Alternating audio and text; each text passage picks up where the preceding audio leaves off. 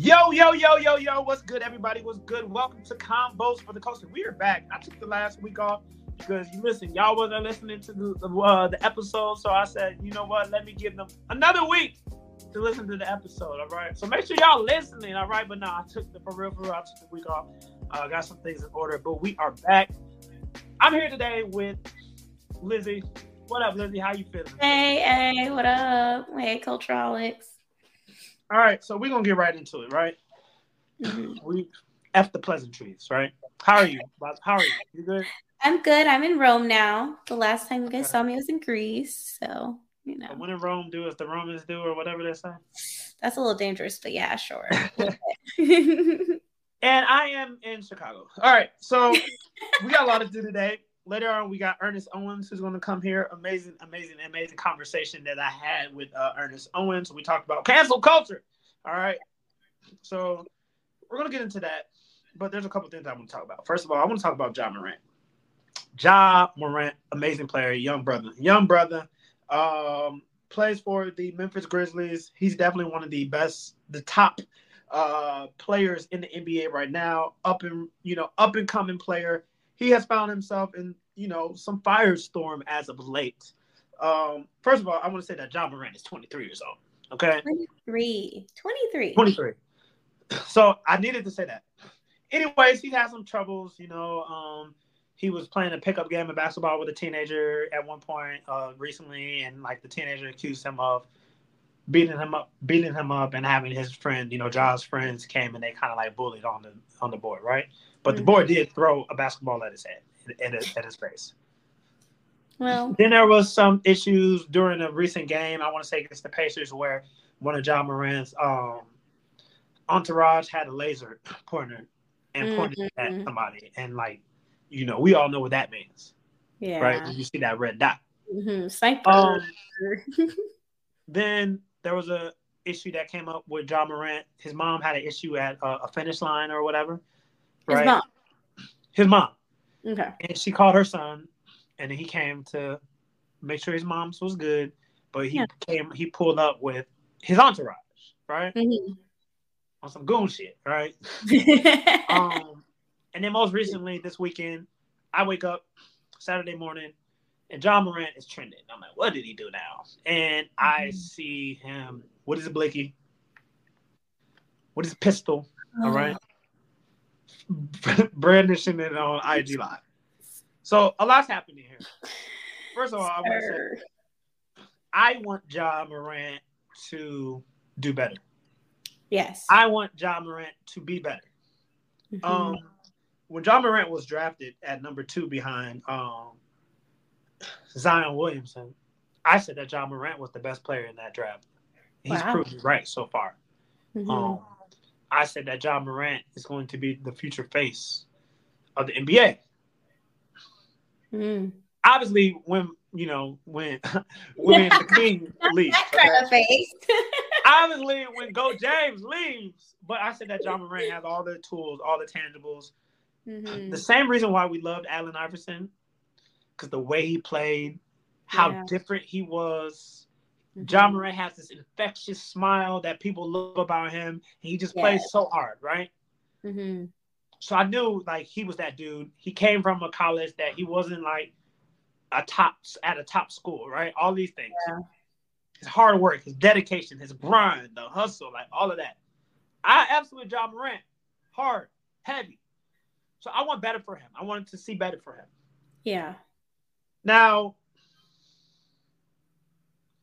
I'm very uncomfortable, Lizzie, with the conversation around Ja Morant.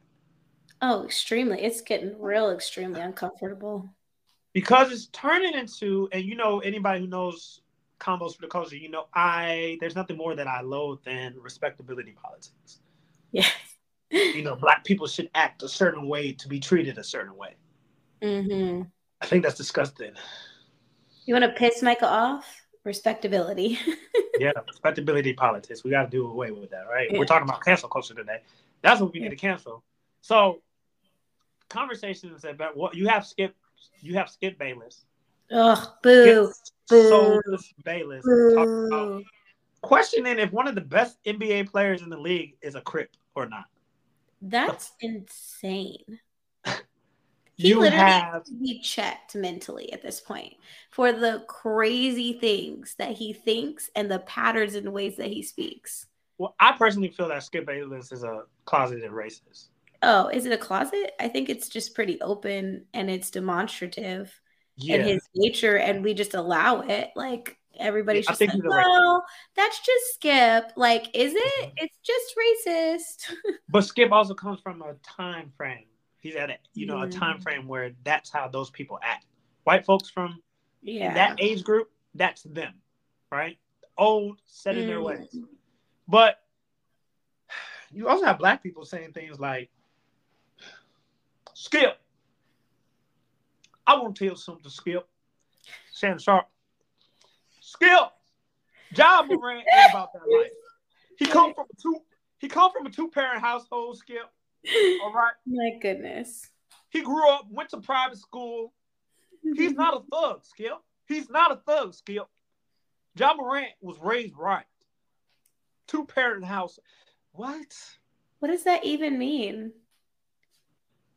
Like, That's what? wild to me. And it's just a lot of that. People like, is he in a gang? Is he this? All these speculations.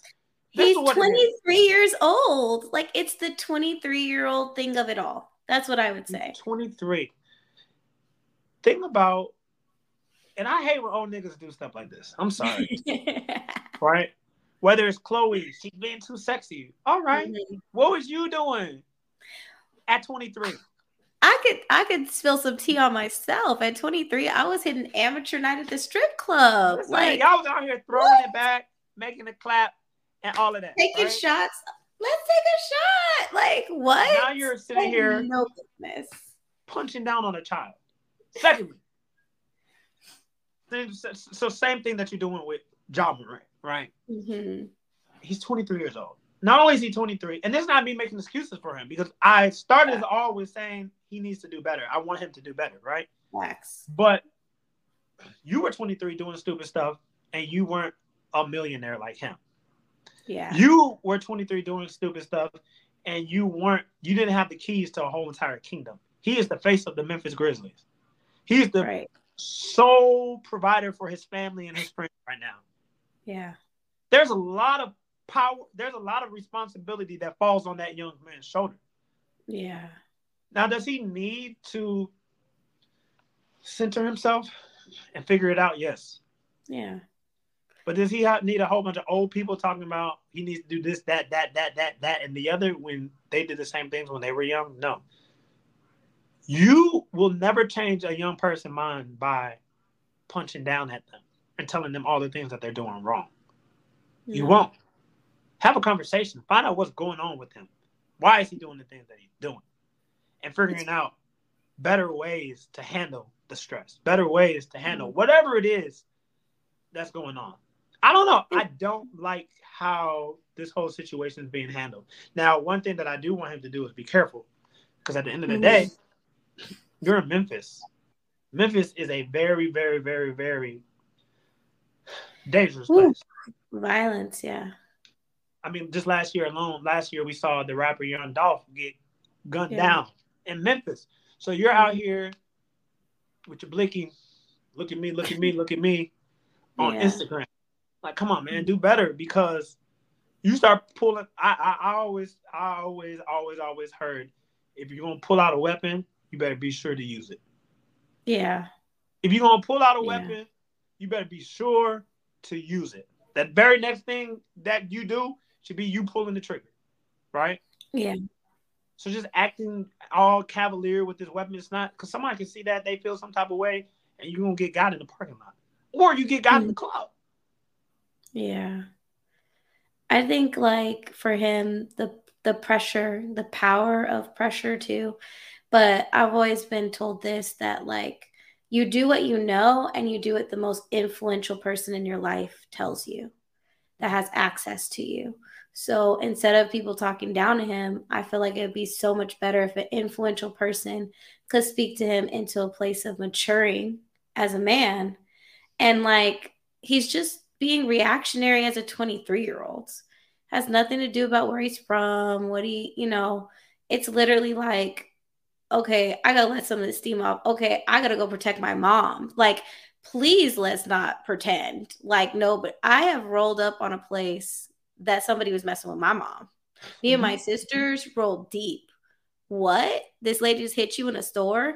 So, like, we act like because he has money and because he's the face of an organization that he shouldn't have feelings and emotions. Come on. But, like, one of the things that they have to deal with is so much criticism and so much harassment. And, like, I even saw people talk about, like, why would he even have a gun? Hello? Because people will roll up on you. What are you talking about? He has the right to bear arms. Hello? Like, y'all are crazy. So I think the conversation has just spiraled into that's another way that they put an excuse on us in our community. It's like, oh, well, they're from a bad neighborhood. Instead of just calling like true maturity and saying like, hey, let's teach you a better way. It's punishment. And then, well, there goes them people from that place. Like, we can't expect better of them. And I don't like that at all. It's giving the niggers are niggering. That's how they act. Yes, very much so. And I don't like that. And then also I want to say that Ja Morant's dad, outstanding individual, right? Mm-hmm. He's done everything right up until this point, I feel. Yeah. Raising his son, making sure, you get your son to the league and all of this. What I will say is it's understandable. I feel like his dad, T. Morant, is enjoying the fruits of his labor. His mom? Huh? You said his dad twice. His mom is enjoying the fruits of his labor? No, I meant to say his dad twice. Okay. His dad, T. Morant, is now enjoying the fruits of his labor. All the work he put in to get his son ready. Because I don't know if you know much about it, but T. Morant's always at the games. He's courtside with Usher, courtside with this person. He's like the center of attention as well. I think we got to get back. He feels like it's their thing and that he gets something for putting in the work as a father. Wow. Which is fine.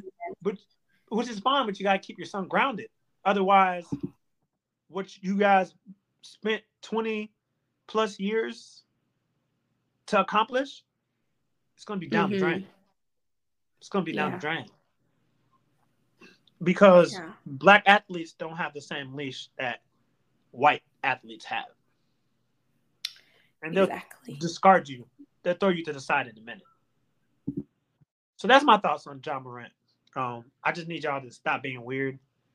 I need y'all to stop with the respectability politics I'm talking about. He came from a good household and all that other stuff because that's just freaking weird. And I don't even know what that means. I don't. Yeah. Strange behavior. So something else happened yesterday. We're going to get right into it. Okay?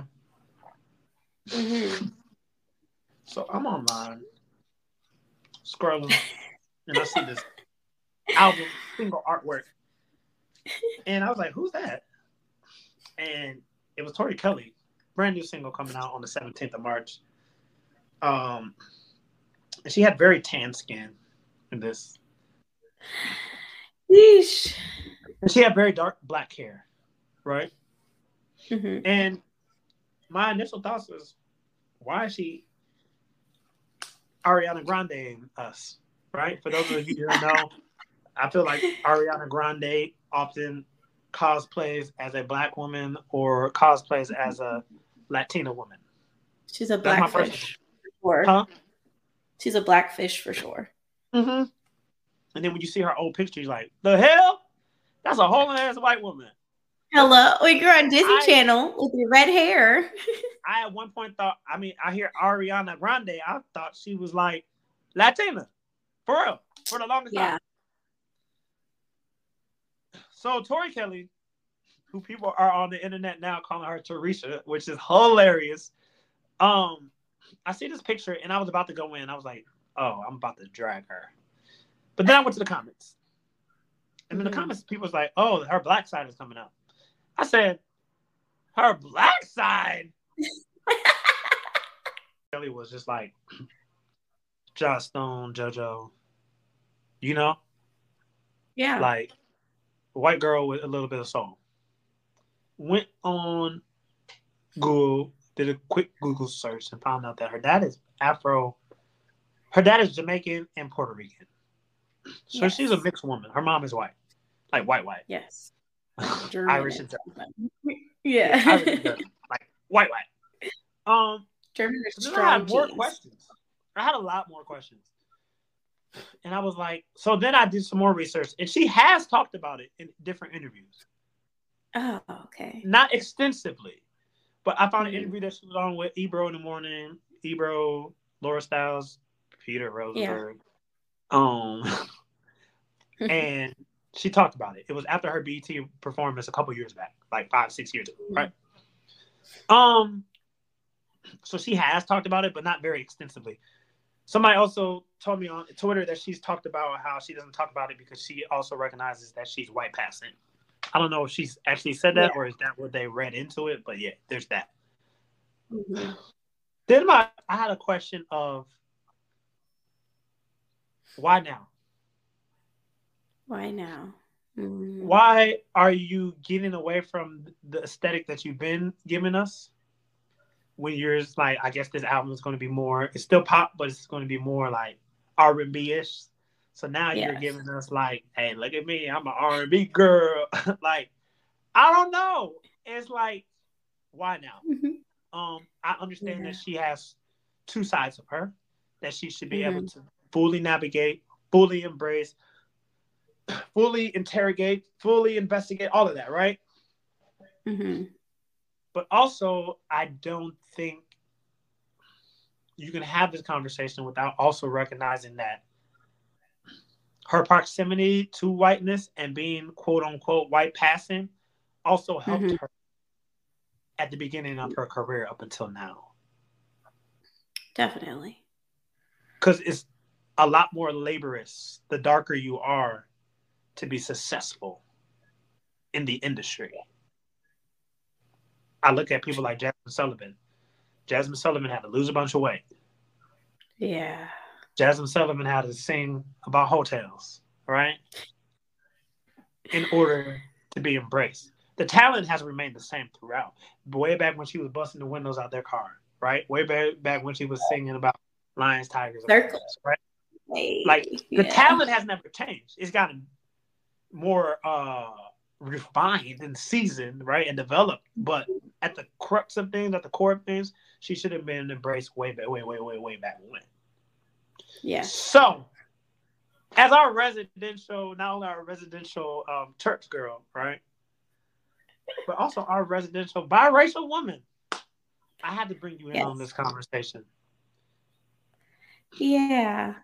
I feel so many ways about it. Like it's a multi-layered conversation, and I feel like it's really hard for a lot of like mixed people to navigate because they don't even have the verbiage for it. So and there's difference in mixes. So like Tori's mix is very different than my mix. Like I don't have a white mother. My mother's Native American, and so I've seen the differences between. You got the double end of the bad stick. Yeah, right. Like my people were massacred and like, you know, taking their language and, you know, it's just like, it's really horrible. Like I have this thing about not celebrating Thanksgiving because of it. Like I'm just like down with Thanksgiving is the day where people tricked before they got massacred. Like it's a whole thing. But I think also me growing up in California, one of the things that I realized is that Tori Kelly grew up in Wildomar, California. And it is near Temecula. So if you guys don't know, that is a wine country. And that is one of the widest areas that you will ever find in Southern California. And it's wealthy. It's upper middle class to like a higher percentage than that. So it is a completely different worldview than someone that lives in a city, than someone that has like culture around them. Okay. It is literally just like the whitest housewife you could ever see that's like, we should go shopping today and then let's go wine tasting. That's the vibes there. Very much different. So to me, seeing Tori how she started makes sense because I don't even know if she realizes or was relating to anyone else Black in her life besides music. And I think music is the only place that we've seen where she embraces what we would say is like her Blackness, you know? Yeah. Yeah. We talked about this on the phone yesterday. Do you think it's real when people say like certain types of Black or biracial is more palatable? We talked about this when it was like Barack Obama. I used Barack Obama and Kamala Harris, right? Yeah. Yeah. People get mad at it all the time when I say Barack Obama isn't Black. I'm like, okay, that's fine. He's a biracial man, which is fine, right? People get mad when I say Kamala Harris isn't Black. Also, Kamala Harris never claimed to be Black until she started running for vice president, or president, and because she's she ran for president. one of the most vile people towards her own people that I've ever seen. Yes. And being from California, again, I know how many Black men she has incarcerated while being in the position of power. So Kamala Harris is a lot more palatable than somebody like, let's say, a Stacey Abrams. For multiple reasons. Skin tone, body type, hair choice. Right? Hair choice, etc., etc. Barack Obama, although he did present Black, right? He does in some ways. Black. In some ways, yes. He's still more palatable than somebody who might be running who's a little bit, if I was running. You feel me? Yeah. You could say the same thing as Barack Obama with the same kind of like what people would say his swagger was, and it still be deemed aggressive just because of your skin tone and features. And I think that's what people negate in the conversation all the time is that there is a ingrained hatred for the darker your skin tone is and the more your features are prominent. Like when I think of Stacey Abrams, they already think that she's angry when she's passionate. Oof. Right. And then her hair choice is like she chose to keep her natural hair versus a Kamala who's like, I'll make this easier for them because this is the type of hair that they see in the media all the time as well. Right. So it's this already system that it's filed under. So it's a revolutionary act just to even look like a Black person like yourself. So is it unfair for me to question why Tori is changing up her look now? Is that unfair? I don't think so. I think it's a natural human thing to question. I think it's I don't sit on the side of darker skin, so I don't know what that's like, right? I don't pretend to know what it's like, but I think it's a natural question for some people in our community. Like, okay, why do you get to choose this now? Is a common question that I've heard as a mixed person that I will say in my offense or wounded state, I haven't always been able to take because it feels bad to hear that. Like, it feels like, okay, I don't get to be a person and explore as well, or like, this is just my setup as well, right? But I think it's unfair to take away the question from you guys, especially if it's not laced in hatred, if it's literally like a genuine question. Yeah, it's like a genuine, like, why? Not saying you can't, it's just like, why now? Yeah. And it's so, for me, it was so jarring because it was so like, one day. You were stuck. Yeah, one day you was like a blonde white woman, and then now I was like, wait, whoa, what's just happened? And I didn't watch her on American Idol. I didn't watch her on YouTube. So people are, you didn't know? You didn't know? No, I didn't know. Okay? And that's why I posted it, because I didn't know. I tell you, people be irritated me sometimes, but it's cool. It comes with the territory, right? Yes. You didn't know? No, I didn't know. You can't tell? No, and neither can you. Stop lying. But I can't tell. I don't think she has traditional Black She features. doesn't. Even body type. Like, she's very slim. It's very, I'm just going to say it. Like, I'm not body shaming. I'm just saying she has a very typically European body. Okay. Yes. And in all areas, like, nothing's too curvaceous. Nothing's given. And I know that all Black women aren't curvy, but we tend to have a little bit more shape than Mm-hmm. Tori has. Her Mm-hmm. face is not like her nose, her lips, the way her face is set. I feel like she got a lot of her mother's very German strong genes, you know? She looks And like her then when dad, but she doesn't look like her dad. right, like it's like underlying or something. Yes. And then the curls are very like, but anybody can have curly hair, y'all. Like I was just in Greece and they have curls that are thick and coily. Like People, yeah, that's what people like. You can't tell by her hair. no, Hmm. it's a no. I mean, I'm interested. And then she deleted all her pictures and the videos on Instagram. It was just like, She did. It's hashtag new era. That's what it said. That's what she keeps saying. Hashtag new era. yeah, I get it, but like, you can't erase the fact that we thought you were, well, I thought that you were white for 5 years. I think a lot of people thought she was white. I don't want you to feel like it was just you. I only know because of like YouTube and Yeah, you know, her like fans because know. she would say like, yeah, she would say like, I spent time listening to music with my dad, and my dad is this, like, so I don't know the transition. I think the transition from YouTube to actually being an artist, like a signed artist, there was a huge difference in the way that she presented her hair, everything like that. Because she had darker hair all the time. And then it started being highlights, and then it was very blonde all of a sudden. Yes. So that And wasn't that's all what of a I was sudden, used to to be her, honest. blonde hair. Yes. Mm-hmm. Hmm. Well, hmm, that's interesting. That's what I'm gonna say. It's interesting. Her new single drops next week, so I'm gonna be, I'm gonna be looking out for it. And seeing what this quote unquote new era is giving. I This don't got new smoke. era. I don't got a bunch of smoke for her, but I do feel like it is a privilege to be able to maneuver and pick and choose how you want to present. In my But like, opinion, okay, I have a push question for back. you though. So like, no, no, no. So like, is it problematic? Because I have a feeling that Tori is gonna come out with this music that is very Gen Z, like R&B ish slash pop, like Okay. TikToky type stuff, right? And it's gonna be an aesthetic, and then her real life and how she walks around and how she navigates on Instagram is still gonna be very much giving white Coffee shop, Tori.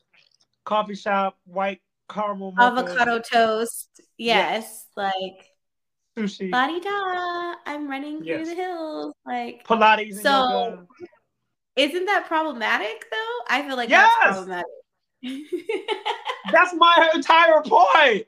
I feel like and you can't technically cosplay if that's a part of your culture, Mm-hmm. but it is kind of cosplay. Some people will say John Morant is cosplaying right now. Because she puts it on as like a vibe, right? Like it's like, well, this is my music vibe. Yeah, and that's where, and I get it. Everybody has a persona. Lil Nas Mm-hmm. X definitely turns it up. It's Yes. him, Oh, for sure. but he definitely Mm-hmm. turns it up, right? Yeah. When he shows It's up like on I'm stage. performing. Yes. So like I get that, but Mm-hmm. at the same time, but there's criticism that not LeBron, he gets no criticism. There's criticism that Lil Nas X gets because they say he's doing too much. Um, Mm-hmm. he's literally had the same critique of he's cosplaying as a gay man, or Yeah. he's not really. Some people have even gone as far as say he's not really gay, right? Which he So what's pokes fun. the line of performance versus cosplay versus we talked about this, like black people not being a monolith. And Mm-hmm. so what are the lines of proximity that we need to be to blackness, or what does that blackness even mean? Right? So if we're expanding, what is the definition of that? And why are we expecting people to be what we are to community, like in our own minds, whoever's listening even too, right? Like my definition of blackness is probably very different than your definition. It may be close because of what we do, but like honestly, what should be our expectation of a performer in this way? Why is she so tan? Okay. Yeah, the What's that about? self-tanner. It's all because if and Yeah. granted, it's not the same. No, it is. We got upset with hot take. We got upset with Zoe Saldana, right? Yes. Yes. When she played Nina Simone, right? Because Mm-hmm. she literally, she's Afro-Latina, so she does have black in her as well, right? Yes. One of her parents, I think it's her mother, right? Yeah. But she wore blackface still. Yeah. It was I think those are the conversations we have to have, though, because I think in a biracial person's world or a mixed person's world, sometimes it's like, what opportunities do I give up or not? And they wouldn't think through that as a problem because no one in their household is going to tell them you're less black or you shouldn't do this. I mean, that's not my household. My household is like, you need to empower, like, and the community I was surrounded with was very clear that I had privilege and that I needed to steward that privilege well. But like in general, other mixed people or biracial people that I know, they're like, well, why would I not have the opportunity? Or I can still put on for our community. They don't think of these things as problems. And because there's so much hatred in the conversation, they also don't want to receive like a correction like that. But that's absolutely insane, Yeah. And I think that's as we're talking this out, and we're not going to get to a full understanding in this small conversation, right? I think that's where my apprehension maybe is. Yeah. Is that picture, and it could be the way it was shot. It could be so many things that can go on, right? It could have been the creative post-production thing, right? Yeah. Because sometimes stuff happens in post-production. It just to me, it came off almost a little blackface. I actually, I don't want to agree here, but I am going to agree because I feel like it was her intention. I'm actually going to take it. I'm shocked. I know. Micah knows. Like, I literally, no, I do feel like it was her intention because I feel like there are moments, and she may be having this moment in front of the world. I feel like I had it when I was like 16. And FUBU was really hot, and Rockaware was really hot, and all this stuff. Right. And like 16-year-old Lizzie it was a vibe for her, and it was like, let me put this on so I can feel black more. Like it's when I went through a lot of racial bullying, so I was like trying to live it and breathe it and be it instead of it being me. And I think what I feel from Tori as another biracial woman is this moment of like, I get to be black now. Like I get to express myself in this way. And so I feel like she's fully diving in because when she posted the reel yesterday of a clip of the single, I was like, sis, like, because it's very much get like the high ponytail and the tanner skin and the hoodie and all of that. It was giving which has never been her aesthetic. Ever. It's never been, even going back to YouTube. So for me, it is giving that. And I have to be honest with the Cultureholics. Ugh. Because before now, she's always given like worship leader tees, the tank with the flannel, right? The ripped jeans. It's like, here I am to worship. Like that's what she mean girl aesthetic. Like that's a thing on TikTok. It's a very beigey, blonde world. And so I feel like she's just maybe had this like in her heart a little bit. And she's just like, okay, I get to like do it. So #new era. And I'm finally in, because that's the thing too. I'm finally in the industry. I finally have paid a little bit of my dues. People aren't going to get rid of me. So now I can be this other side, or I can explore it. because I'm thinking about her project that she even did during COVID, right? It was very niche. It was very The gospel one? The what? Was it the gospel one? No, there's Okay. another one. It has Okay. "Don't Take Me Home" on it.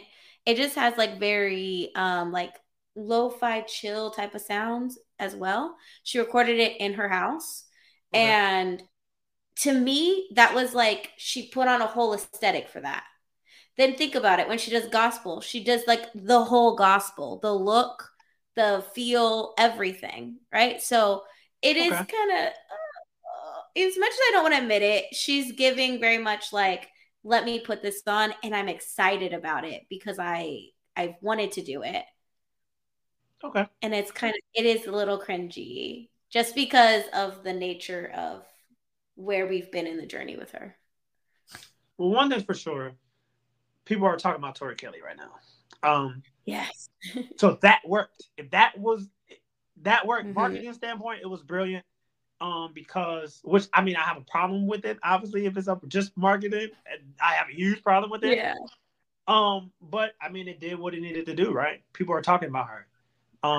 Had she just came out and said like new song coming out and she had the same aesthetic, I don't think she would have been top 10 trending topic yesterday.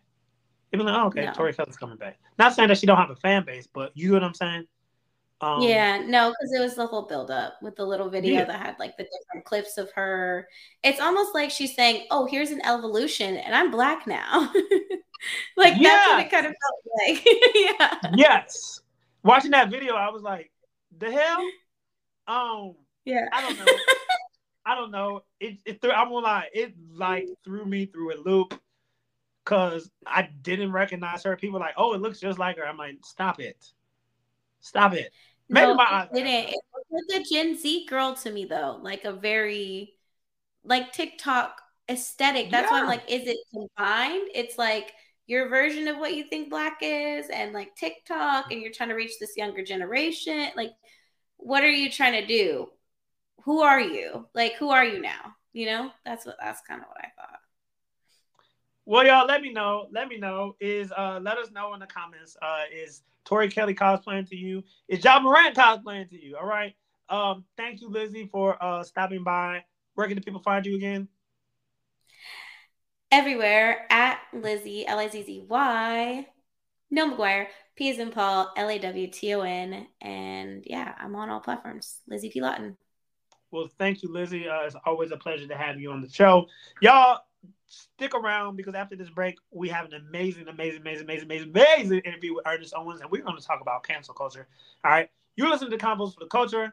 We will be back after this.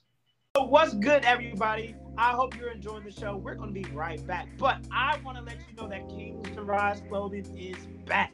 Back like we never left. So what I need you to do right now is go to www.combosftc.com. That's www.combosftc.com and grab yourself some gear. We got the Melanin College gear, Black Book to Bless, Rich, like so much Black Love Matters. Anything that you think of, right, is all for the culture. So go hit the website, www.combosftc.com, so you can get your gear, not tomorrow, not next week, not next month, but today, all right? When you go to the website, just go ahead and hit merch and get yourself something. Get your baby mama something. Get your baby daddy something. Only if he's paying child support, though, all right? And back to the show. All right, y'all. Welcome back. Welcome back. We just took a break. I'm really excited about this conversation, this interview, this dialogue, this discussion that we have today on Combos for the Culture. So our guest is the author of an amazing book that I literally just finished this past Wednesday, called The Case for Cancel Culture. Ernest Owens is an award-winning journalist and CEO of Ernest Media Empire, LLC. He's the editor-at-large for Philadelphia Magazine and president of the Philadelphia Association of Black Journalists.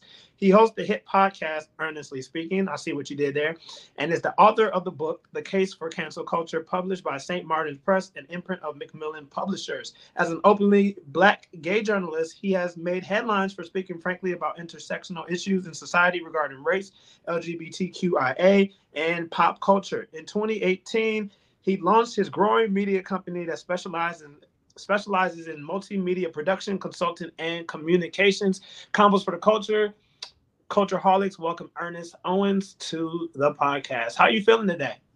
I'm feeling good. It's been 2 weeks since the book has come out, and the reception has been really wild. And like every day, it's been an interview, a book signing, and I'm just feeling really blessed and highly favored. Come on, somebody, blessed and highly favored. We love that. So we're gonna play a game here in a minute. A game that we actually do on the podcast every once in a while, but it makes most sense to do it with you. But before we get to that, this is your first book, correct? Yes, it is. What made you write the book?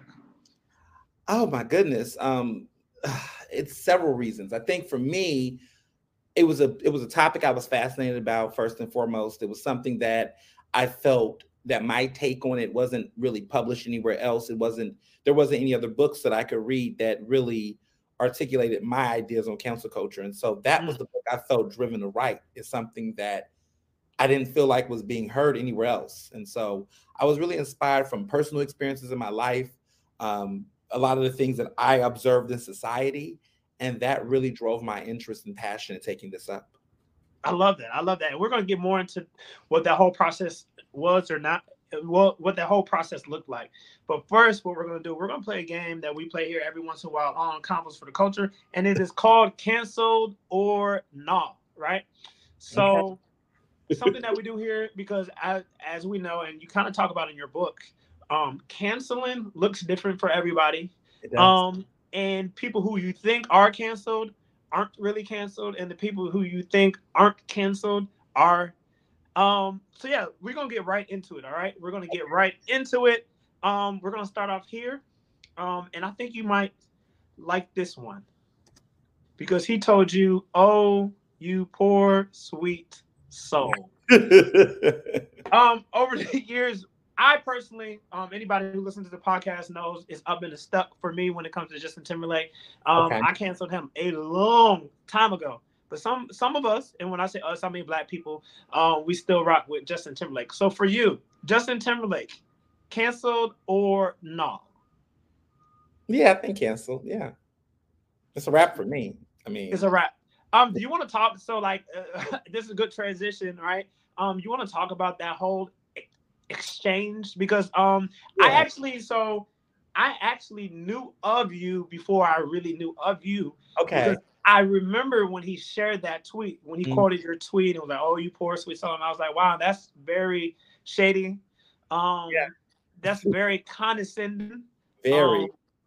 And I felt like if you weren't a Black gay male, he might not have said, "Oh, you sweet soul." Right. Talk about like what that was, and then what it was like for the the Justin trolls who came and attacked you afterwards. Yeah, I mean, I've talked about. I mean, this happened in 2016, so it's been going to be 7 years this summer. But like, I mean, in a nutshell, I was live tweeting from my house, the BET Awards, and Jesse Williams had received the Humanitarian Award and gave this really great speech about Black culture and Black Lives Matter, and really at one point in time talking about exploitation of Black culture and our heritage. Ooh. And in that moment, this is deep. And Justin Timberlake gets on Twitter and he's like, inspired and, using AVA, African American vernacular, like saying, "Oh, though, inspired," and all this. And I was just like, well, what are you inspired by? Because he's talking about people that have done things that you've done. People like you know what he was inspired by, because a lot of people get on here and like him put on the front on social media and act like they're really getting it, and I want to know how far did he get it. So I asked him questions like, were you inspired to stop culture appropriating? Were you inspired to apologize to Janet? And it went a different way. He read it a very different way.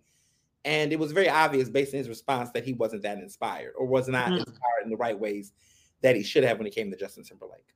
Yeah, it seemed very performative. I feel like people like him, they wear our culture, like Jesse said, as costumes, right?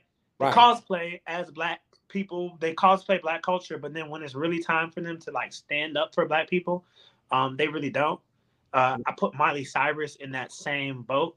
I remember Miley was out here. She was hip hop this, hip hop that, and then once she used, she squeezed all the juice out of the hip hop lemon. Then she was like, "Oh, I don't like that music anyway." No, right.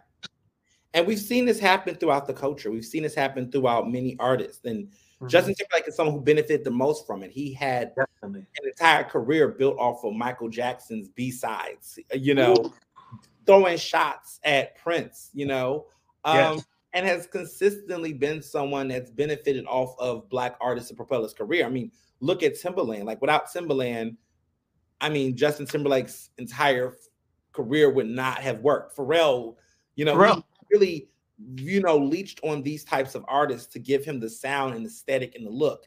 And then when it was no longer profitable, he shifted to this man in the woods persona that also tanked, and it's been interesting for him ever since.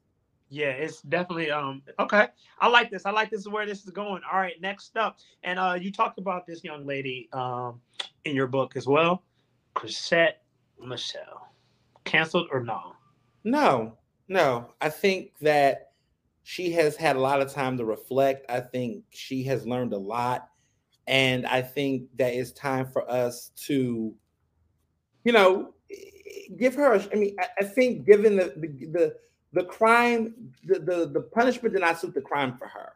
Agreed. Right? She did something that was not cool and it was problematic, and no one can disagree on that. But the ongoing isolation, dismissal of her for that moment, when we have seen others like Kanye West and others literally have Lil Wayne. Like, it's been others who have done far more egregious things. I mean, Steve Harvey was taking a meeting with him. These men have been given so much grace in spite of themselves. Several problematic things. And I just think Chrisette Michele's entire history, everything that she had done up until that point, it was a misguided decision. She's reflected on it. She regrets it. Why are we not, letting her back in? I think that she should be uncanceled, in my opinion. I agree. And what really bothers me about the situation with her is it wasn't even her performance. And we're going to really open that can of worms. It was the gospel singer Travis Green, and she was singing alongside with him. Maybe it's because she was the bigger name than him at the time. So he didn't get smoked. Maybe it's because she was a Black woman and he was a Black male. But yeah, I noticed that nobody ever was like, even in the gospel community, nobody was like, cancel Travis Green. And as I recall, he also didn't stand up and defend her, which I found He left her out there, hanging. Right. So he invited her to perform with him and then left her out there hanging. Gotta love it. Okay, so I agree with that, Chrisette Michele. Next up, this has been a polarizing one for years and years and years. We actually did an episode about it. What was it, last week? The week before last. If y'all didn't listen to it, go back and listen to the curious case of Chris Brown. As we know, Chris Brown and Chloe got, some strays a couple of weeks ago when she released her new song and video with Chris Brown. Chris Brown, is he canceled or no? Yeah, absolutely canceled. No doubt. Okay. No question. So why do you think he has still to this day, much like R. Kelly, that he has such a strong fan base who will defend him to the end? Also, what do you feel about those people who say that he's grown? He was a child back then. He was only like 19, 20 years old. And that we should allow people the grace to grow up. Well, I think there's a lot of inaccurate fallacies within that logic of the fans. They want to suspend disbelief. And over here, we are in reality. So let me back up on the issue with Chris Brown. Two parts. One, your first question was, why do you think Chris Brown is still in the conversation? I think it's because it's simple. People don't care about women, Black women. So when Black women are afflicted, they just don't care. If Chris Brown would have done this to a white woman, we'll be having a different conversation. So that's the first part. They don't care about Black women's issues. there has been several women who have accused Chris Brown of being violent in some type of way. To ignore that timeline is to be intellectually dishonest. Because let's be clear, when Chris Brown performed at the 2009 BET Awards and he cried during that Michael Jackson set, I said to myself, okay, he's a troubled soul. He's somebody who clearly made a mistake, or at least at that time I thought he did. And there's a place for redemption and grace. And many people like myself had a moment and said, okay, this guy needs to heal. Let's see where this goes. And then he continued, right? He goes up and terrorizes the Good Morning America set because of the fact that he didn't like that Robin Roberts asked him questions about it. That's when he threw the chair, correct? He threw the chair out the window and damaged the property. Could kill somebody. Could have hurt somebody, right? Didn't care, right? Just reckless. Then after that, he dates Karrueche Tran, and then Karrueche Tran felt so, endangered by him that she filed a restraining order. And this is a woman who held it down for him when everybody was giving him the cold shoulder. And the fact that the one woman that you was with that was trying to be there for you and support you, even she felt like she wasn't safe. So unsafe that she filed a restraining order. To me, it showed that this was behavior that continued. He has also have had many colorist remarks towards Black women, acts of homophobia. His incident with Frank Ocean is very questionable. A lot of the ongoing remarks, the situation around gaslighting Kalani over her suicidal moments, a lot of harmful, mean things. Even to the point of the Robert Glass, obviously it wasn't physical. But just the disrespect. Robert Glasper. And so he's continued to bully Black women online. He's a cyber bully. He's a troll. He's always inserting himself in situations that oftentimes don't have anything to do with him. He's highly defensive. And for everyone who keeps saying he's grown, he's learned, where is the growth?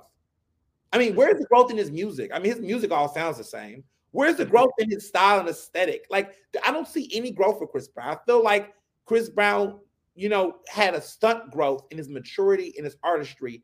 And a lot of his fans who just like him, they can like him, but two things can be true at the same time. That you can like Chris Brown and think he's talented, but he can also be just a very bad guy personally. And I think some people don't want to take that and believe that, which is what it is. But he's canceled over here. Charlamagne the God often says this. Before we go to our next one, I want to ask you about this quote. He says that the day and age that we live in now, we would have never allowed Malcolm Little to become Malcolm X. We would have canceled him. And he often says that when it comes to cancel culture, when it comes to the way we handle people who make mistakes. What do you feel about that quote? It's not true, because the reality is that we actually, in spite of the things that happened to Malcolm Little, he still became Malcolm X. Our community, the realities of people being canceled in a segregation country like America was back then, it was actually harder for Black people to actually have the abilities to have courage and be visible and stand out. In fact, it didn't matter what they did back then. They could have been anything and could have still been persecuted. And as we can see, when people reference the Malcolm X's and the MLKs, those people were assassinated. So it doesn't, the society as it is today and tomorrow, that doesn't hold any merit, because the reality is that back then society did not want imperfect people. And how does he say that when we live in a world where Mel Gibson says racial slurs and anti-Semitic slurs and still get a career? That Charlamagne the God has been accused of sexual assault and has also have made various problematic things about Black women and queer people, has been very much so transphobic. And yet this man has multi-million-dollar deals, still has book deals, still is touring, still has a show. So he's lying. He literally is the embodiment of somebody who can do whatever he wants and continue to have a career. So what is he talking about? He's a good example of a total jerk that's consistently being able to be platformed. I don't think you're going up to the Breakfast Club anytime soon. Not at all. Don't want to. Okay, this is an actually interesting one right here. In the height of the pandemic, this gentleman, he had one of the best songs out, which was Best Part, along with her. His star was rising. He had collabs with Brandy. Like, dude was everywhere. But during the height of not just the pandemic, but just the civil unrest during Breonna Taylor and George Floyd, during the Instagram Live, Daniel Caesar said that Black people need to be kinder to white people, and we need to stop being so sensitive. Canceled or not? Because after that, they packed him up, and we haven't really heard much from Daniel Caesar since. Well, Daniel Caesar also has said some other problematic things that were colored as well. So let's be clear. Daniel Caesar has been doing a lot and saying a lot at that time, which is why he should have had packed it up. I mean, at the end of the day, we have to recognize that we do live in a free market society, and consumers have choice. So, I'm sorry that Daniel Caesar had appealed to a fan base that believed certain things, held certain beliefs, and that he didn't recognize and read the room of his actual clientele. Because the truth of the matter is that a lot of the fan base that he had, including people like myself who used to like him, we don't rock with those types of beliefs. Facts. So you don't know your audience. Do you think him being a Black Canadian had something to do with it? Because their experience is a little different than Black American? Possibly, but my whole thing is with all that money and all these teams and marketing groups that they have, no one could have sat him down and said, bro, this is not the place. This is not the space. I think part of the issue with a lot of these celebrities is that they're walking themselves into cancellation by just simply opening their mouths and not thinking before they're speaking. Though a lot of us, everyday people, have to consider what we say because we know what the risks are and implications. These people are so caught up in their ego that they don't think they have to be necessarily accountable to us in the same ways that we have to them. Like, that when we grew up, our parents would sit us aside and say, don't you embarrass me in this store. Act like you got some sense. We knew what that meant. It seems like these celebrities, once they get famous, they make money, they just feel like they can say whatever they want because they're rich. And that's what happened. He felt like he could say whatever he wanted, and he's consistently have done those types of things, and he's alienating his base. So if I was him, I would take a step back, read, think, process, and then speak. And that I agree completely. I joke about it on the podcast all the time. One of my biggest fears in life, no lie, is getting on Twitter one day and to be trending for something stupid I said. Whether if it was like recent or one of those ain't this you moments, because people like to dig up old tweets. So like I'm very mindful about how I move on the internet. And anything that can be perceived as problematic, I try. Now I will shake the table.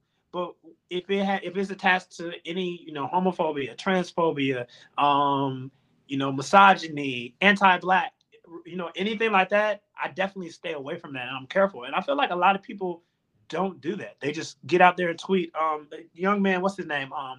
The actor Shamik Moore from Into the Spider-Verse, the Wu-Tang story. Once again, during the pandemic, he was talking about Rosa Parks and how she should have just called a taxi cab. Oh my God. And then when people called him to the carpet, he took that time, instead of actually listening, which you brought up ego, right? He took that time to really double, triple, and quadruple down on what he said. And it was a Nene moment. I said what I said. So I feel like these people, a lot of celebrities, they don't have a PR team, or they don't effectively use their PR team. No, they don't. And a lot of times they're in their own way, which is why this keeps happening. But where I stand on it, I just feel like, it's interesting how these people can listen to their team when they say, oh, we got to hold back the album release, or here's the marketing plan. But somehow this same team can't say, okay, when you go in this interview, don't say this, say this. Read this, that. And you know what's funny? There are some great celebrities out there who have consistently listened to their teams or have done the reading and don't find themselves in these controversies. I think about Alicia Keys. I think of John Legend. I think a lot of these artists like them, who have just been mindful to say, okay, here's what I know, here's what I can share. Here's what I won't speak on, and they just know their lane. And I think that's important. Like, everything isn't to be discussed by everybody. We can't be experts at everything. And here's the thing. If we do want to, we need to be accountable for the reaction that might occur. So if you say something and you decide to go there and you want to be spicy, then you need to recognize that you're going to open yourself up to people having opinions that may not be in your favor. I know that's like the Beyonce. You notice she doesn't. I don't blame her about the music. I don't blame her. I've looked at some of her past interviews and I can understand why. Don't blame yes. her. She's been in the game for a quarter of a century. She knows, and she knows. Yes, she knows what she has to range for, and she keeps it there. That's right. All right, my last one. All right, this is a super controversial one, and it's 3-tiered: Bill Cosby, The Cosby Show, and A Different World. The reason why I attached those because we all know who Bill Cosby is and what he did. Right. Some people say separate the art from the artist because Dr. Heathcliff Huxtable and Bill Cosby are two completely different people, right? And then some people say that the cultural impact that The Cosby Show and A Different World had is not fair for us to just throw that away. Right. Cancel or not? So yeah, I personally believe cancel Bill Cosby. I believe those women. That's just the fact. So we're gonna keep it 100 right there. Okay.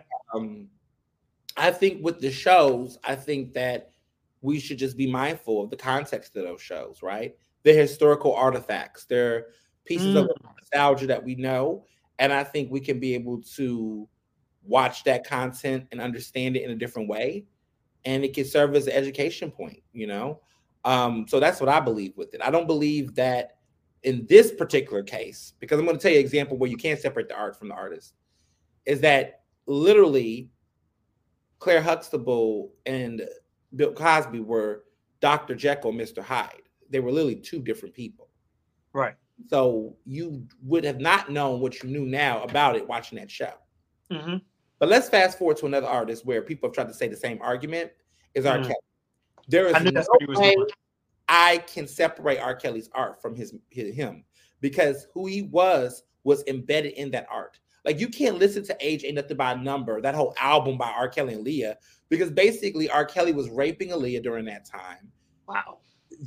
Impregnating her, having an entire situation that was highly disgusting, highly inappropriate.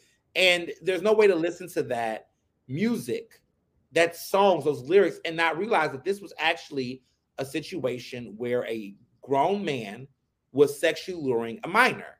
Seems like you're ready to not distinguish that.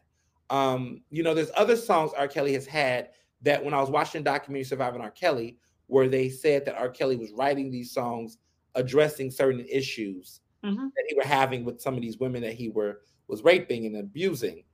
It's hard to separate that music now. I can't listen to those songs now that I know what they're about or what they were related to, and not, I can't do it. No, I feel that. No music. Two songs that come to mind. It Seems Like You're Ready. My mind's telling me no, but my body's telling me yeah. Or the song, he did a song back called Vibe. She's Got That Vibe. And in the song, he says, while he's naming the girls, he says, Little Aaliyah's got it. I'm like, what? And no one. Whoa. For real? Yes, the song that She's Got That Vibe. Yeah. I'm going to put the lyrics. Wow. I didn't know that. At the end of the song, he goes, oh my goodness. He says, Joanna's got it. Leon's got it. Teresa's got it. Chip's got it. Little cute Aaliyah's got it. Oh, wow. He said that, and this song came out. She's Got That Vibe. That song is when he was in that group. But he says, Little cute Aaliyah's got it. And that song came out. That's disgusting. Because I was like, when I heard this, I was like, it was from the group Born into the 90s. Mm-hmm. And the song came out in November of 1991. Wow. And he literally says it in that song. That's crazy. So it was like he was dropping hints that entire time. You know, because at that time, for clarity, just so people can know what type of time we was on, Aaliyah in 1991. She was a teenager, right? Like 13, 14? She was 12. Wow. She was 12 years old. She was born January 16th, 1979. That song came out in 1991. Yeah. She was 12 years old when he was saying little cute Aaliyah's got it. In a song like Vibe. Like she's got that vibe of a song where you're like, it's a group, you're listening, and in the end, he's naming all these people. And he says, little cute Aaliyah's got it, and she's 12 years old. So I would venture to say, you can't separate the art from the, like in that situation, you cannot separate the art. I can't hear that song and not be like, ill, because the vibe is not a vibe for adults. It's a vibe of a man lusting after a young girl, where he's naming all these women and he's literally naming a little girl in the song. I think what's crazy to me is that I don't believe that R. Kelly is actually canceled. Well, because the radio still plays him sometimes. And Black folks still listen now. I think my generation, our generation, the generation behind us, we're not rocking with him like that. Right. But that older generation, they still are rocking with R. Kelly. They're still saying things like, he didn't do nothing to me or mine, so I'm going to listen to him. Do you think there's a correlation with how people protect predators in their own families and refuse to cancel people in their own families to how they refuse to cancel celebrities like R. Kelly, celebrities like, allegedly, so I don't get sued, Trey Songz and people like that? Absolutely. Absolutely. So 100%. Let me just say that. But I also want to say this about cancellation, that it's not an absolute all sums all situation. Like in my belief, I don't believe cancellation, in my opinion, and I talk about this in the book, I don't believe cancellation is a totality. I think it's when individuals choose to, and there is some, experience of cancellation, right? So, okay, there are always going to be somebody that's going to feel some type of way, right? And in my book, I say not all cancellations are the same. But the point I want to get here about this is that at the end of the day, I believe collectively R. Kelly was canceled to some extent, right? This man has been taken off of certain platforms. This man is currently behind bars, and he's going to probably spend most of his life behind bars, not able to perform in concerts, sing live again, or record another album again. Like that's severe. So whether or not a couple of people still listen to his music or not, whatever. But like at the end of the day, in this argument, R. Kelly is canceled. Like another R. Kelly album, whether or not people there's no such thing as a situation where someone is 100% canceled and everybody disliked them. Like for example, the Confederate, right? The Confederacy lost the Civil War. They lost. The Union won. Well, there are still people to this day that rock the Confederate flag. They still like the Confederate flag. Confederacy is canceled. But yeah, there's always going to be a couple of people that's going to still rock with them. But overall, the impact has been felt. And R. Kelly has fallen. To me, not being canceled, I would argue a person who just has been untouched. I don't know who's been untouched yet fully by cancel culture, like untouched completely. There's people who have definitely felt some things. Now, there's been levels of how much they felt and how much they didn't feel. So, for example, I believe that Trump has felt some level of cancel culture, right? The fact that that's why Biden's in office and took him out of office, correct? And Twitter knocked him off for a while, and Facebook did too. So he felt some of that. Has he felt it to the fullest extent? No, because arguably some people believe he should be behind bars for some of the stuff he's done. He hasn't. So I won't say that I want to be clear that there has been people who've experienced some level. Trey Songz, I feel like it felt some level. Really? We're not giving Trey Songz the same award show platforms. His albums don't sell at all. He's not getting the level of good vibes. I mean, if anything, there's been more stories about Chris Brown. I mean, Trey Songz doing what he's doing than he has actually dropped singles. I mean, we're hearing more allegations right now of him doing problematic things than we've heard any positive press about new music, new tours, new dates. I mean, even The Baby, right? The Baby is a good example of cancel culture. Like, The Baby started off being Grammy nominated, having the #1 song in the country, being one of the biggest promising artists, having SNL performances, to now his tickets are being sold for $15 bundle packages on Groupon. Like, nobody wants to go to The Baby show. You went from being hot to being not. So like, he can't even give away tickets now. He can't even give away the tickets. If that's not cancel culture, I don't know what is. Like, there was a point in time where The Baby felt like he was on top of the world. And we literally just was like, no. Yeah, he was next up for sure. Yeah. Okay. No, this is good. Now Little Baby is taking over. And another baby. Little Baby's taking over now. And is all right. Real quick, we're gonna take a real quick break, and then we're gonna come back and we're gonna really get more into this book. You are listening to Combos for the Culture. I'm here with Ernest Owens. We will be back after this. Yo, what's good, everybody? What I need you to do right now is stop what you're doing and listen. We need you to donate to this show. All right. Yes, we're asking 200 people to donate $10 to Combos for the Culture. It's easy to do it. Now, what is this money going to? It's going to lighting. It's going to equipment. It's going to podcast equipment, microphones, soundboards, all of that good stuff, all right? And also, we're bringing in an in-house producer, so we're going to pay him. So I don't have to do all this work. So what I need you to do right now, pull out your phone, right? Go to www.buymeacoffee.com/combos for the culture or www.paypal.me/combos for the culture. Or you can just cash app us at Combos FTC. That's Combos FTC. All right. Whatever your preferred method is. If you look in the show notes, you can look at it through there as well. And basically, we're just asking you to do $10. All right. That's it. That's like a cup of coffee and a little Danish. Who drinks Danishes? Well, who eats Danishes? I don't know. But you get what I'm saying. Do it now. Do it now. And back to the show. Y'all, we are back. We are back. Loving this convo. Make sure that you join the conversation on all of our socials and all of that good stuff. All right. Okay. So something in your book that you talked about that really stuck out to me.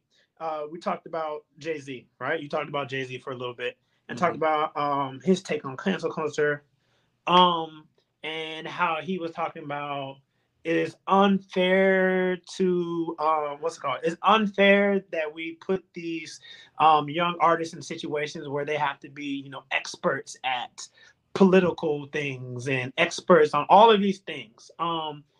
What did you think about that? Because I mean, I know what you thought about it because I read the book, but like the way he's speaking is like we're asking a Lil Nas X, right, to break down transphobia and colorism in Black America, right? He's acting like we're asking a Marseille Martin or a Coco Jones, or like these very young people, right?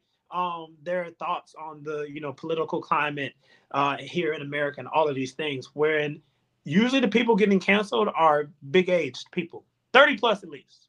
Right. 30, 40, 50. Right. I think that Jay-Z is detached from reality. And not just in this statement, but just a lot of statements he's made in recent years. I think that he is so wealthy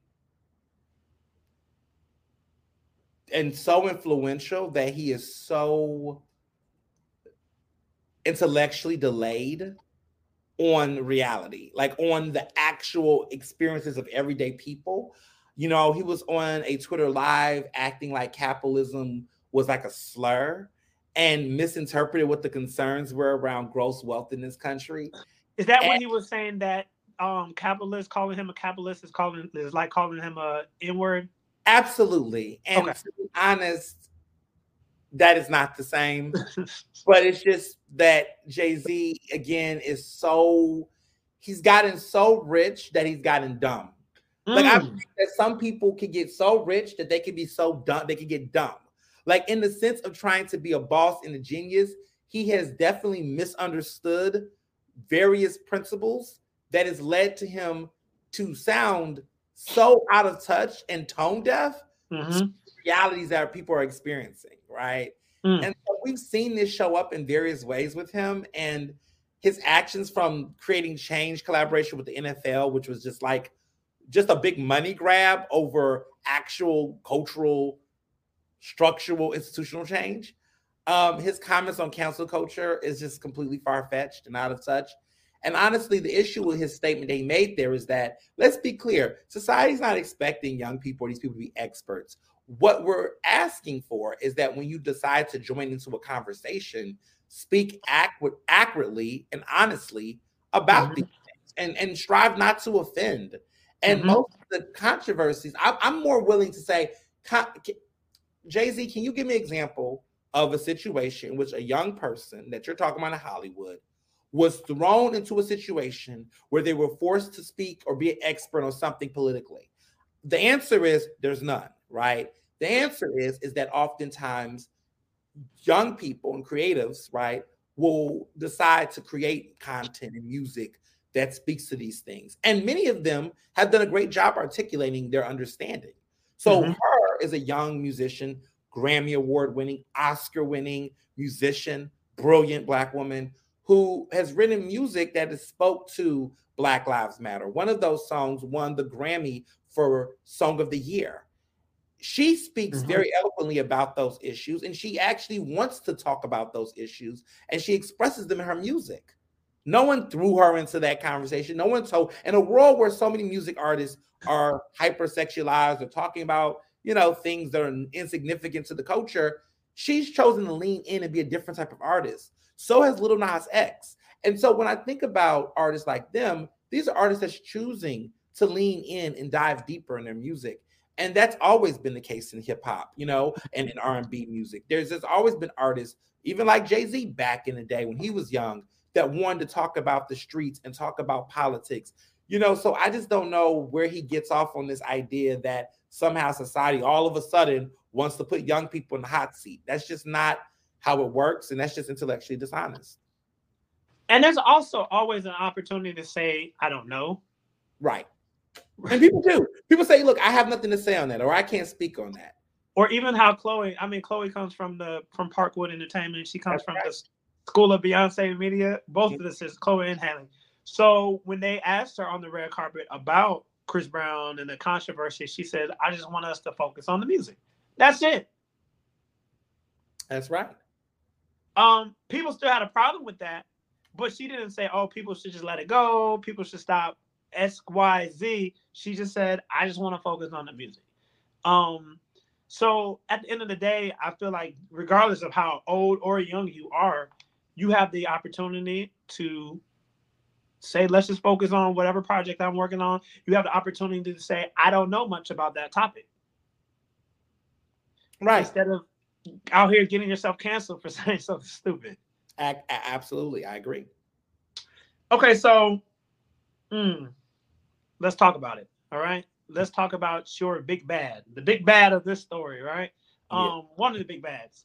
Piers Morgan. Gosh. Talk to us.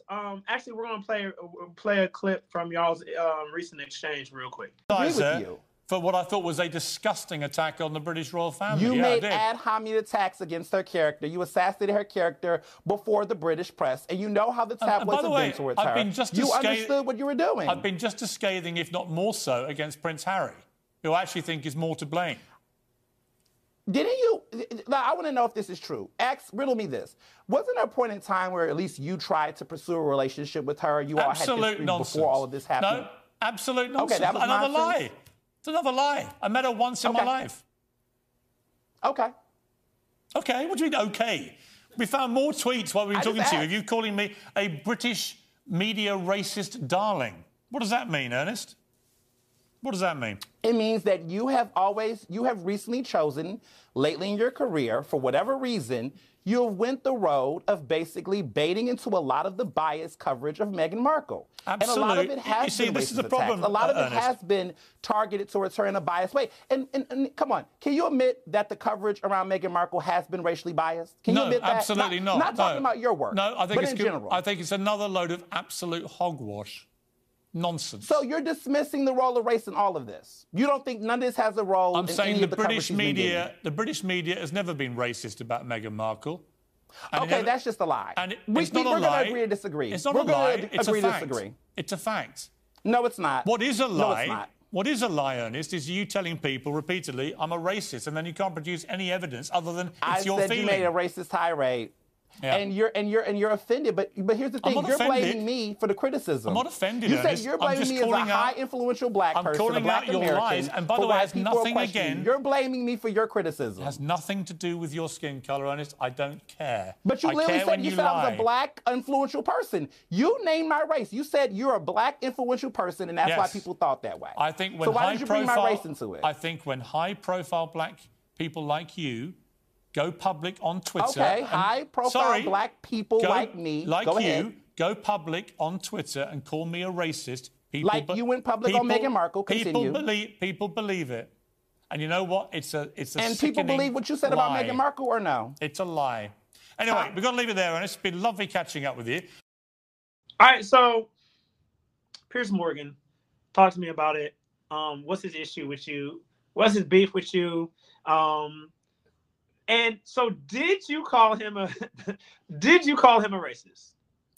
No, I said that he went on a racist tirade, and I think what's important is that people should know the difference between racist and accusing someone of doing something racist versus calling them a racist, right? Mm-hmm. People can do certain things that are harmful in that moment. That doesn't mean it's a death sentence or a life sentence on them. You know, I think that the reality was that in those moments when he was going after Meghan Markle, I think that some of the things he was doing at that moment was racist. I think Piers Morgan, what he was trying to do, which is what a lot of these people on the far right do, is that they love to go to extremes to try to create fake absolutisms, right? So he has a rigid definition of what racism is. He thinks that racism is situations where people are blatantly using the N-word or, interjecting skin color in a very perverse way. Black people know that racism takes different ways. It's microaggressions. It's the way that we talk about people. It's the way that we choose to selectively go after certain people compared to other people. It's the vendettas that can appear to be in certain cases and bias. And so there was a lot of complicit bias in the way that, Piers Morgan decided to go after Meghan Markle. It's something to be said that for all of the hypocrisies that throughout his career, he's flip-flopped on how he's discussed these issues. So at one point in time, when he had a crush on Meghan Markle, which he acknowledged that he found her beautiful and attractive and that he wanted to pursue, a meeting with her at a bar, and she ghosted him. He literally said this in an interview that she ghosted him. And so when that happened... So he lied. Hold on. So he lied because I watched the interview with you. Yeah, he lied in an interview. I asked him specifically, was there a point in time when he wanted to pursue a relationship with Meghan Markle? And he said no. And I said, okay. That's what he said. What do you mean, okay? What do you mean? I'm like, bro, the receipts are there. So I just let him be like, you're lying. But let me also add that to people who want to understand how dirty this interview was. Here's some tea. The tea is that was not what we were supposed to be talking about in the show. The whole week he had been talking about me in the press, Fox News, all these different outlets, because he was upset about an excerpt from my book, which is in the final chapter, in which I discussed Piers Morgan in the book about how I felt like cancel culture happened to him in regards to he went on that show, Good Morning Britain, where he was once an anchor and a moderator, whatever. He was on this panel and he was just going in on Meghan Markle, dismissing her mental health claims, dismissing the racism she experienced. But back up real quick. Prior to that interview, years before, he did a documentary in which he had said that the Meghan Markle was entering a family that did not have the best history on racism. So he acknowledged that these people had some issues with racism before she entered that house. So then all of a sudden, years later, now that she's ghosted him, he didn't like her, she is saying to him, she's making these claims in the interview with Oprah, and now he's saying it's not true, he don't believe her. And it's like, why you don't believe her now? Because you didn't have a chance? Because you got rejected? Because she doesn't want to talk to you? Because you were invited to the wedding? So now you're bothered and you're in your feelings? Like, that's immature. So the panelists on the show were saying, basically get him together so much that he walked off the set and he never came back. I remember that. And so in retrospect, at that time, 57,000 reports were sent to a group that monitors the agency that monitors TV shows and programming over there. They're kind of like the FCC in America, but they're over there in Great Britain. 57,000 complaints, including one from Meghan Markle herself, basically complained about him. And so that was enough pressure for him to say, he didn't want to be on the show anymore. So he departed. Mm-hmm. And ever since then, he's been bitter about that. Mm-hmm. And, I was supposed to come on the show, one, to talk about my book, but to two, also talk about the fact that he wanted to once again talk about how the Sussex were kicked out of their British property by King Charles. Mm-hmm. And so he was in his, I guess, feelings about it. And my position was that they should have done it. I think the family was petty for doing that. Of course, his position was they should have been kicked. They should have been kicked out because he's always going to be a Meghan Markle hater for the rest of his life. Right. And so I should come on the show and have that conversation. Well, when we get on the show, it's a complete 180. He wants to talk about some tweets. And let me be clear, 2 tweets. 2. In which I had accused him of making a racial tirade, but not in any of those tweets did I actually call him a racist. But he wanted to spend his time going back and forth about this because he was just like trying to beg up and down that he wasn't racist. But the irony about that conversation was he said to me that, people like you, a high-profile Black man like you is the reason why people think this. And I said, wait a minute, let's pause real quick. Why are you calling me a high-profile Black man and blaming me specifically on my racial identity as to why you're getting the smoke that you're getting? Like, how do you not find that to be, once again, another racist remark? Yeah. It's a dog whistle. Yes. Yeah. Yeah, and that's racist.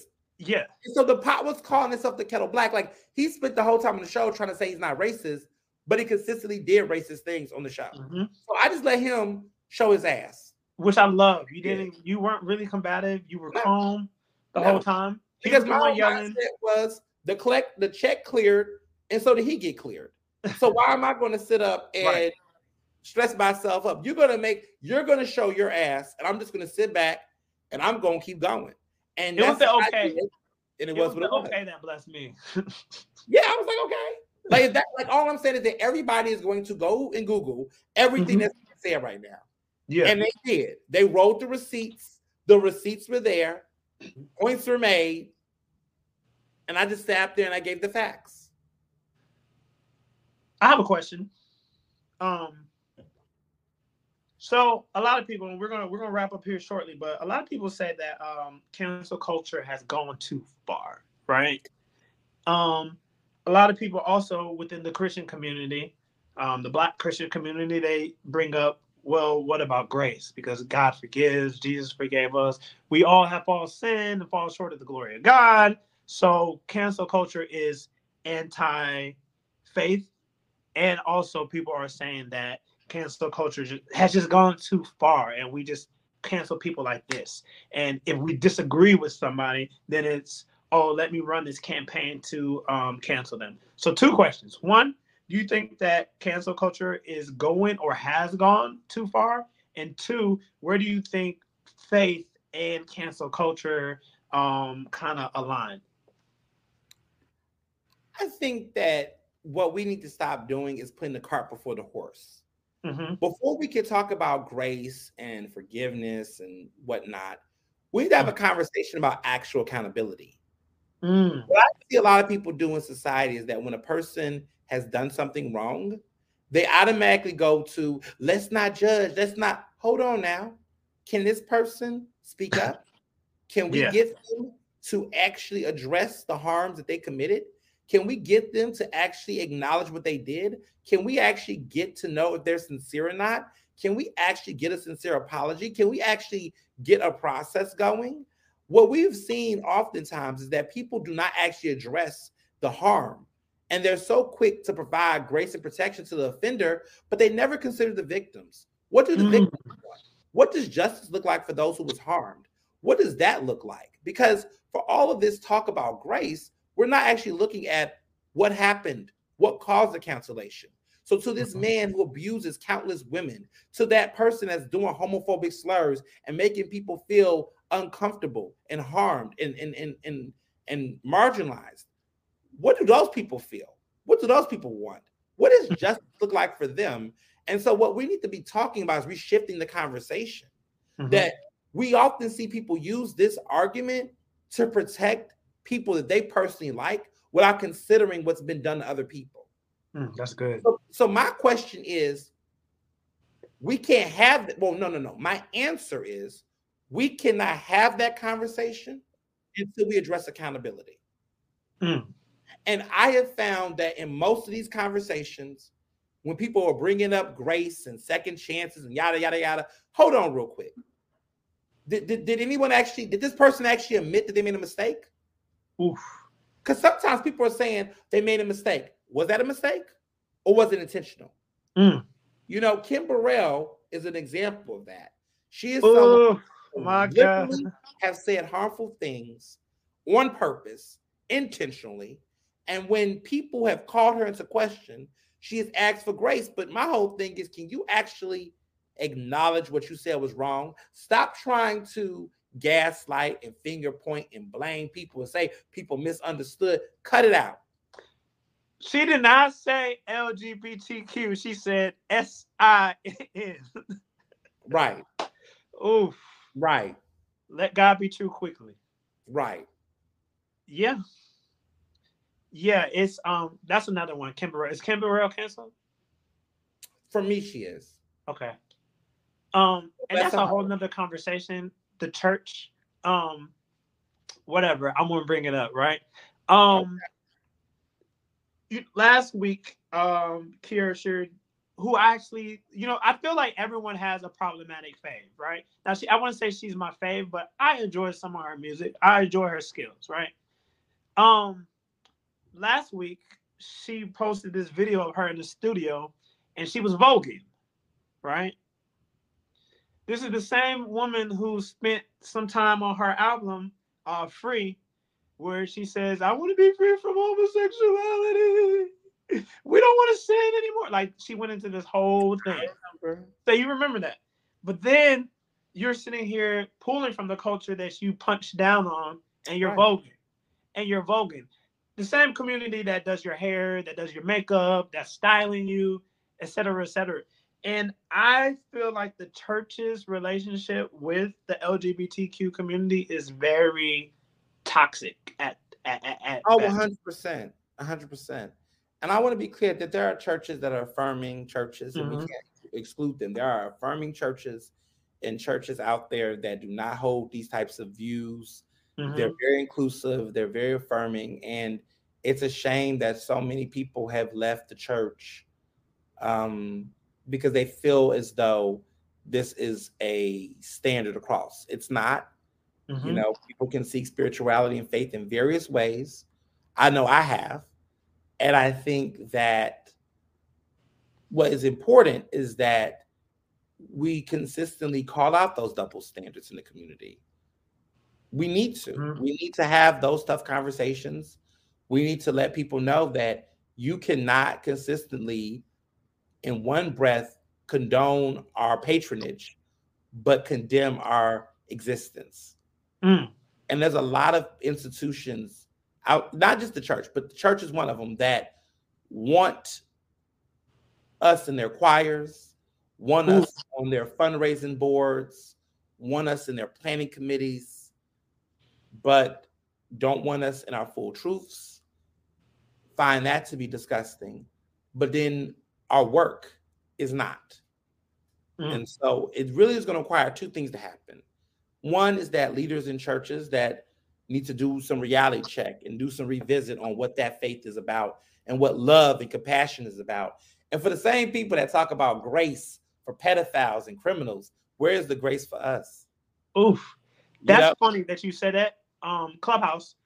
I've heard people on Clubhouse say things like, oh, they'll talk about grace, right? And they'll talk about how, oh, in the Bible, you can be a murderer and then you can ask for grace and ask for forgiveness and God will accept you. But then at the same time, they'll be like, but being gay, that's where we draw the line.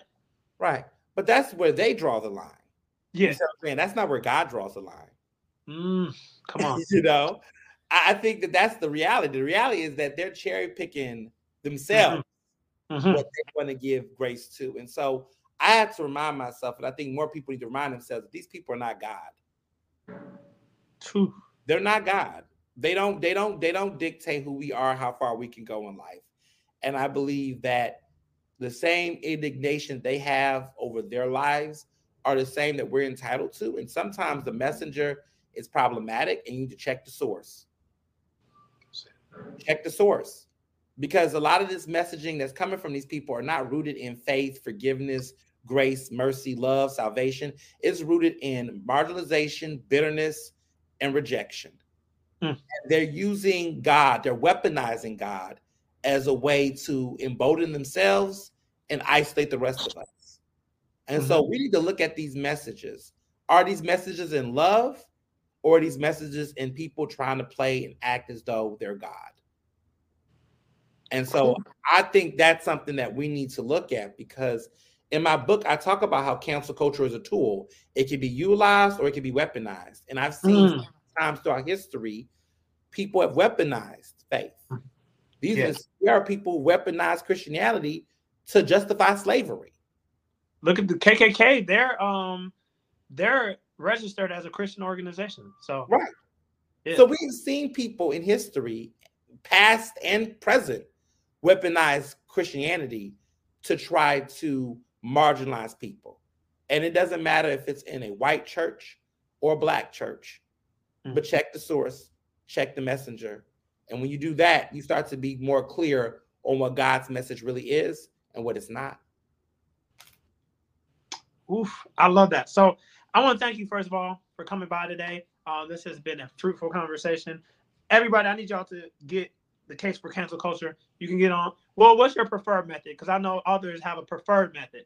Listen, get it everywhere books are sold. And I'm also doing an audiobook. So the audiobook you can get now as well. So if you like audiobook, go to Audible, Amazon, use your points, get your book there.